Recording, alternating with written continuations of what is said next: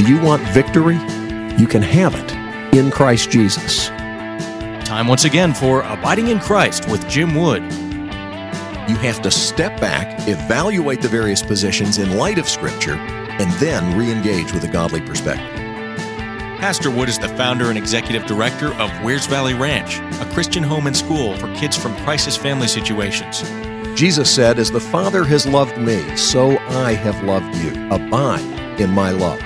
You can contact the program by calling 866-41-ABIDE or by visiting us on the web at wvr.org. And now, without further delay, here's your host, Jim Wood. Pastor Wood, did we finish Daniel? You were just right there in chapter 10, and then there was no more in chapter 11, and you read us the last part of chapter 12. And I didn't understand that. I've never heard you really lay out the way it's all going to go down. Well, there's an excellent reason that you haven't heard me lay it out exactly the way it's going to go down, and that is because only God knows exactly how it's all going to go down. But I'll tell you a few things. First of all, in those last two chapters of Daniel, we see an amazing,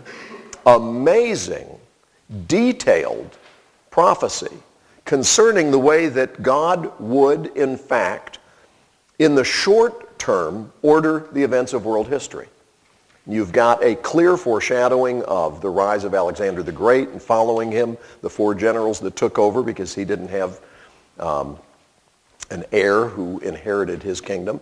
You've got a short-term fulfillment of that prophecy. You've got timing concerning the coming of Messiah. You've got all kinds of things in Daniel's visions and in the prophecy that's there. But you also have very clearly a foreshadowing of what is to come at the end of time. And that's where not everybody agrees on the details. It's easy to look back and say, well, that was Alexander the Great. Oh, well, those are the four guys who took over his territory when his kingdom was divided. And then apparently this is Rome rising up after that. And that's easy to do because that's called hindsight. But what Daniel was given was not just a vision of the future for him, but also the future of world history. That's why we concluded with the last part of Daniel, which is the conclusion of all of it, when there will be the resurrection, and we'll all stand before God and receive what is coming to us. But I cannot tell you exactly how it's all gone down. I could have when I was in 7th grade. When I was in 7th grade, I knew exactly how it was all going to come out. I could draw you a multicolored chart. I could explain the whole thing because I had been well taught by people who had been well taught by people who were sure exactly how it was all going to go down. And so I knew, I was sure. And then it turns out, if you take these verses over here and interpret them by these verses over here, then, oh my goodness, that changes everything, doesn't it? And so within the body of Christ, there are people who are pre-tribulational rapturous, mid-tribulational rapturous, post-tribulational rapturous. There are folks who are simply classical historical premillennialists. And then you have in the cemeteries some people who were post-millennialists. And then you have a whole bunch of people who are amillennialists. And some of you are sitting there saying, I don't know what you're talking about. That's okay. If you are interested in all that sort of thing, there are tons of resources available. But what I'm telling you, and what I want to focus on this morning, and why we're going to go to the New Testament this morning, is the fact that every time I read in Scripture about what's coming, the thrust of the passage is always how we ought to live now in light of what's coming. So we get glimpses of what is to be, but just enough to know what we need to be doing now. It's not all the events laid out so that we can say, yes, and then this will happen, and then this will happen, and as you walk down the streets of gold, my home will be on the right. That's not the way that it's foretold. Rather, we're given glimpses of the future that remind us that God has it all perfectly planned, and when it unfolds, we will all say, yes, that's what God said. And let me tell you, it is going to be exactly like God said. When Jesus came the first time, there were already tons of prophecies concerning his first coming. He was going to be born of a virgin. He was going to be born in Bethlehem. He was going to be despised and rejected, man of sorrows and acquainted with grief. He was going to take upon himself that which we deserve, the punishment that was due us, he would bear. All of those things were prophesied. Some of those prophecies were popular. Born of a virgin, born in Bethlehem, that was pretty good stuff. Suffering servant, dying on our behalf, ooh, that doesn't fit with what we feel like we need right now. And so that was overlooked not only by the populace, but by Jesus' own disciples, including when Jesus tried to tell them repeatedly that this is what's going to happen. They were like, I don't know what he's talking about. Do you know what he's talking about? I don't get it. Peter even tried to take Jesus aside and tell him, surely not, Lord. No way.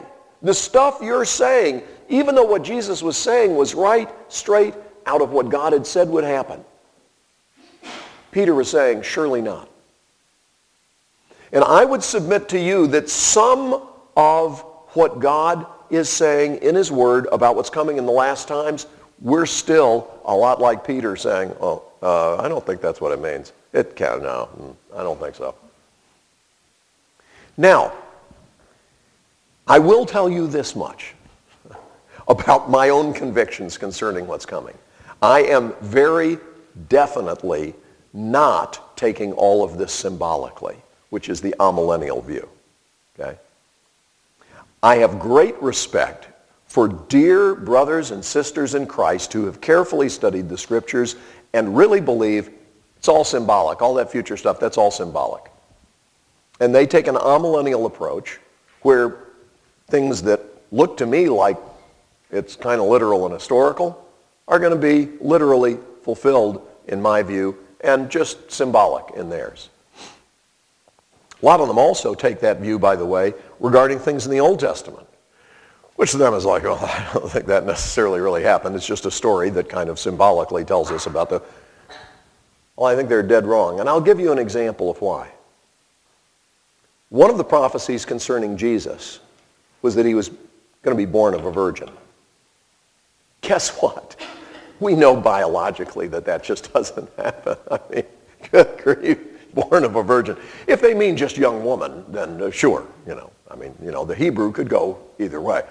But if, as it is recorded in the Septuagint translation, it's the more precise term regarding a woman who has never been with a man, then that would be obviously biologically impossible. And yet that's exactly what the New Testament says happened. New Testament, by the way, written in Greek. And it says very specifically, not just using a term virgin, which means a woman who hasn't been with a man, but telling the story of Mary saying to the angel, yes, there are angels, saying to the angel, how's this going to be since I've never been with a man? I'm a virgin. And the angel says, God's going to accomplish it. You see, some of these things that seem so hard to imagine are the kind of thing that only God could pull off. Well, folks, that's the point of the story. The story of salvation is not just for our good, it is for God's glory. So when I read about what's going to happen, there are a lot of things that are definitely symbolic. Amillennial says amen. But they're not just symbolic. I believe they will also be literally fulfilled. Okay, Pastor Wood, so do you really believe there's going to be like a lion with wings? No. There's definitely apocalyptic symbolism that is presented as such. I saw something that looked like this. I saw something that looked like this. And I said, what are these things? And it was explained to me what these things were. There's not going to be some snarly beast with 10 horns on his head, because it explains what that is. Those are 10 rulers. So will there literally be 10 rulers? You better bet on it. And the reason we know that is because God said so. So if you just want to say, oh, well, it's all symbolic of God's triumph over evil. Well, it certainly does represent God's triumph over evil. It certainly does show us that God is sovereignly in control. It certainly does reassure people who are suffering for their faith that in the end it's all going to come out right. That's definitely true. But if you think that's all the information we've been given ahead of time, you're just refusing to read. Like Peter saying, surely not, Lord. Oh, yes, surely so. God will do exactly what he has said. Exactly what he has said. And when he does, everyone will have to acknowledge that he is indeed God. Hi, this is Jim Wood. Wanted to talk with you for just a moment about Wears Valley Ranch. The ranch is a place that God owns and God runs. There are some great people who work here, and they're all here for one reason. God's called them. The children who come here are not delinquent. They're not drug addicted. They are children who come from difficult situations that they didn't create. Kids who may have lost a parent to cancer or heart disease. Children who may have lost a parent in a car wreck or to a drug addiction that wrecked their lives. And at the ranch, they find a place of healing and hope. You can help continue this miracle by praying for us and giving whatever God puts on your heart. I hope that if you're encouraged by these broadcasts, that you'll join us in helping these children with the most generous gift you can make. These children are well worth it, and God has promised that he will reward whatever we do for the least of those who are his brothers. God bless you.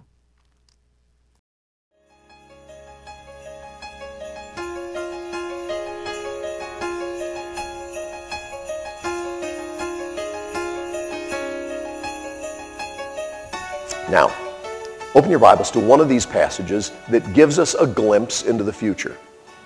2 Peter chapter 3. 2 Peter chapter 3.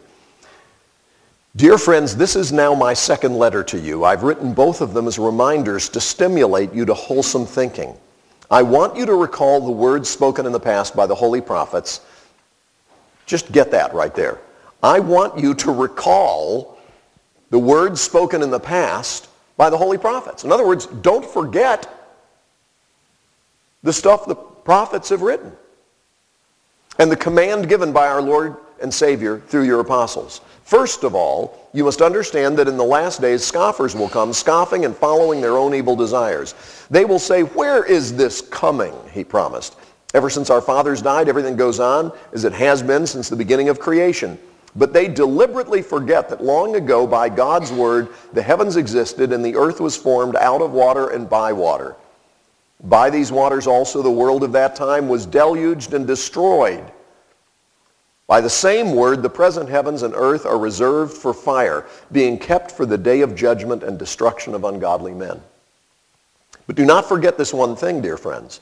With the Lord, a day is like 1,000 years, and 1,000 years are like a day. The Lord is not slow in keeping his promise, as some understand slowness. He is patient with you, not wanting anyone to perish, but everyone to come to repentance. But the day of the Lord will come like a thief. The heavens will disappear with a roar. The elements will be destroyed by fire, and the earth and everything in it will be laid bare. Since everything will be destroyed in this way, what kind of people ought you to be? You ought to live holy and godly lives as you look forward to the day of God and speed its coming. That day will bring about the destruction of the heavens by fire, and the elements will melt in the heat. But in keeping with his promise, we are looking forward to a new heaven and a new earth, the home of righteousness. So then, dear friends, since you are looking forward to this, make every effort to be found spotless, blameless, and at peace with him. Bear in mind that our Lord's patience means salvation, just as our dear brother Paul wrote you with the wisdom God gave him. He writes the same way in all his letters, speaking in them of these matters. His letters contain some things that are hard to understand, which ignorant and unstable people distort as they do other scriptures to their own destruction. Therefore, dear friends, since you already know this, be on your guard, so that you may not be carried away by the error of lawless men and fall from your secure position, but grow in the grace and knowledge of our Lord and Savior Jesus Christ. To him be glory both now and forever. Amen. All right. Looking at that passage, are there specific things that God tells us about what's going to happen in the future in this passage? Absolutely. What specifically are we told is going to occur? Well, verse 7, by the same word, the present heavens and earth are reserved for fire, being kept for the day of judgment and destruction of ungodly men. Verse 10, but the day of the Lord will come like a thief, so there will be the element of surprise. Not only that, we're specifically told that the heavens will disappear with a roar. That's talking about the stuff overhead. And the elements will be destroyed by fire, and the earth and everything in it will be laid bare. The planet is going to burn up like a trash bag. And the stuff on the inside is going to come to the surface, and it's all going to be destroyed. But that's not a problem, because the one who's going to do that says that that's what it's presently reserved for. In other words, God has designed this creation in such a way that at his decided time, it's all going to go up in flames. That's the plan. Wait, that's a beautiful place. God says it cannot compare to what I have planned for the future. I mean, where do you think all this came from? Have you ever looked at a sunset and thought, wow, that's beautiful? Well, that was God's idea. He designed it so that light would be displayed that way. Morning, evening, the particles in the atmosphere allow us to see this gorgeous display. Rainbows, that was God's idea. God designed that. And that brings up another thing in this text. You know, I know that God is great, but I don't know some of those miracles I read about, like the flood. You know, I just find that hard to believe. Well, I can't take you back and show you the flood, but stick around. You may get to see a fire. Okay? Because one's coming.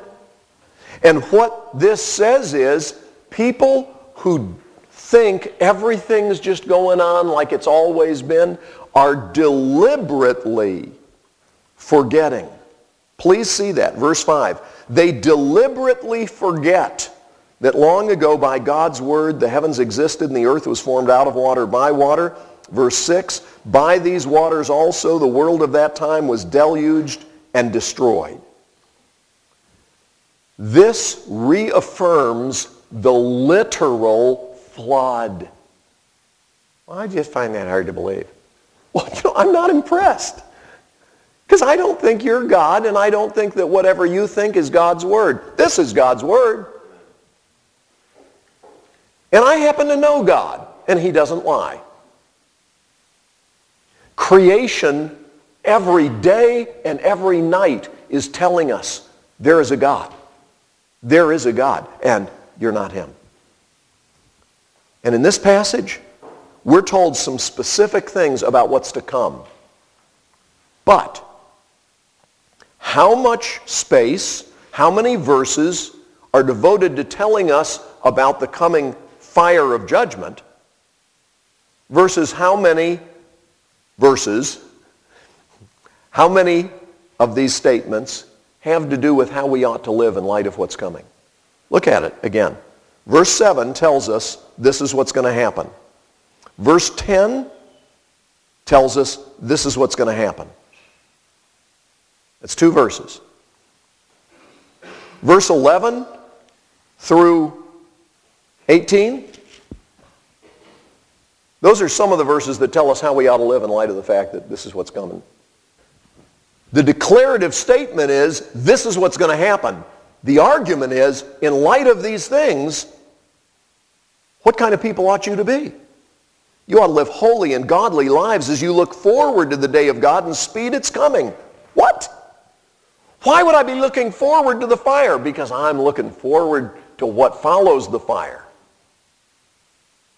I'm looking forward to being forever with my Father in His house, surrounded by my brothers and sisters, with no more sickness, no more sorrow, no more goodbyes. I am looking forward to the new heavens and the new earth, and it's going to be greater by far than this place, which is magnificent despite sin and the curse.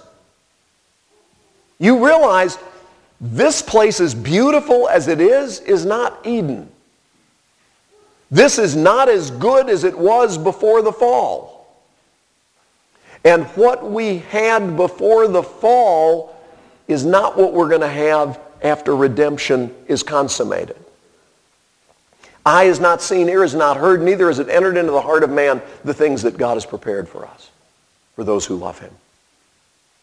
So, in light of that, what kind of people ought you to be? You ought to be looking forward to this and therefore living holy and godly lives. Now, that day will bring about the destruction of the heavens by fire, and the elements will melt in the heat, but in keeping with His promise, we're looking forward to a new heaven and a new earth, the home of righteousness.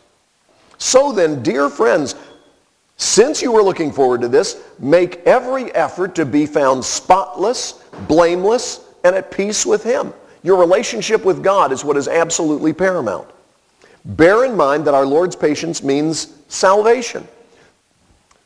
There were believers who were saying, why doesn't He just hurry up and come? And the answer is because God is still in the process of drawing people to Himself. And there are still people who are going to be in heaven who have not yet been reconciled to God. And so God is giving them time to repent. And that is wonderful news. Because you see, if Jesus had come back in the days when this was being written, well, then you and I wouldn't be here. You say, well, I'd be willing to give this up. Well, I'm not talking about this. God's intention was for those of us who know Him to be with Him forever. That's what I don't want to give up. God hasn't just predestined me to live on a mountainside in the Smoky Mountains of East Tennessee. I can't give that up. I could give that up. But I want to spend forever with Jesus. That is glory. That is paradise. That is what I have to look forward to. And so do all of us who are in Christ Jesus. Now, to reiterate what I said earlier, even Peter here refers to some of what Paul says as hard to understand. I think that's not only humility, I think it's wisdom. And that's why, even though I could tell you in 7th grade exactly how it was all going to go down, I can't tell you now because I've grown up a little bit. And now I know there's a whole bunch of stuff I don't know.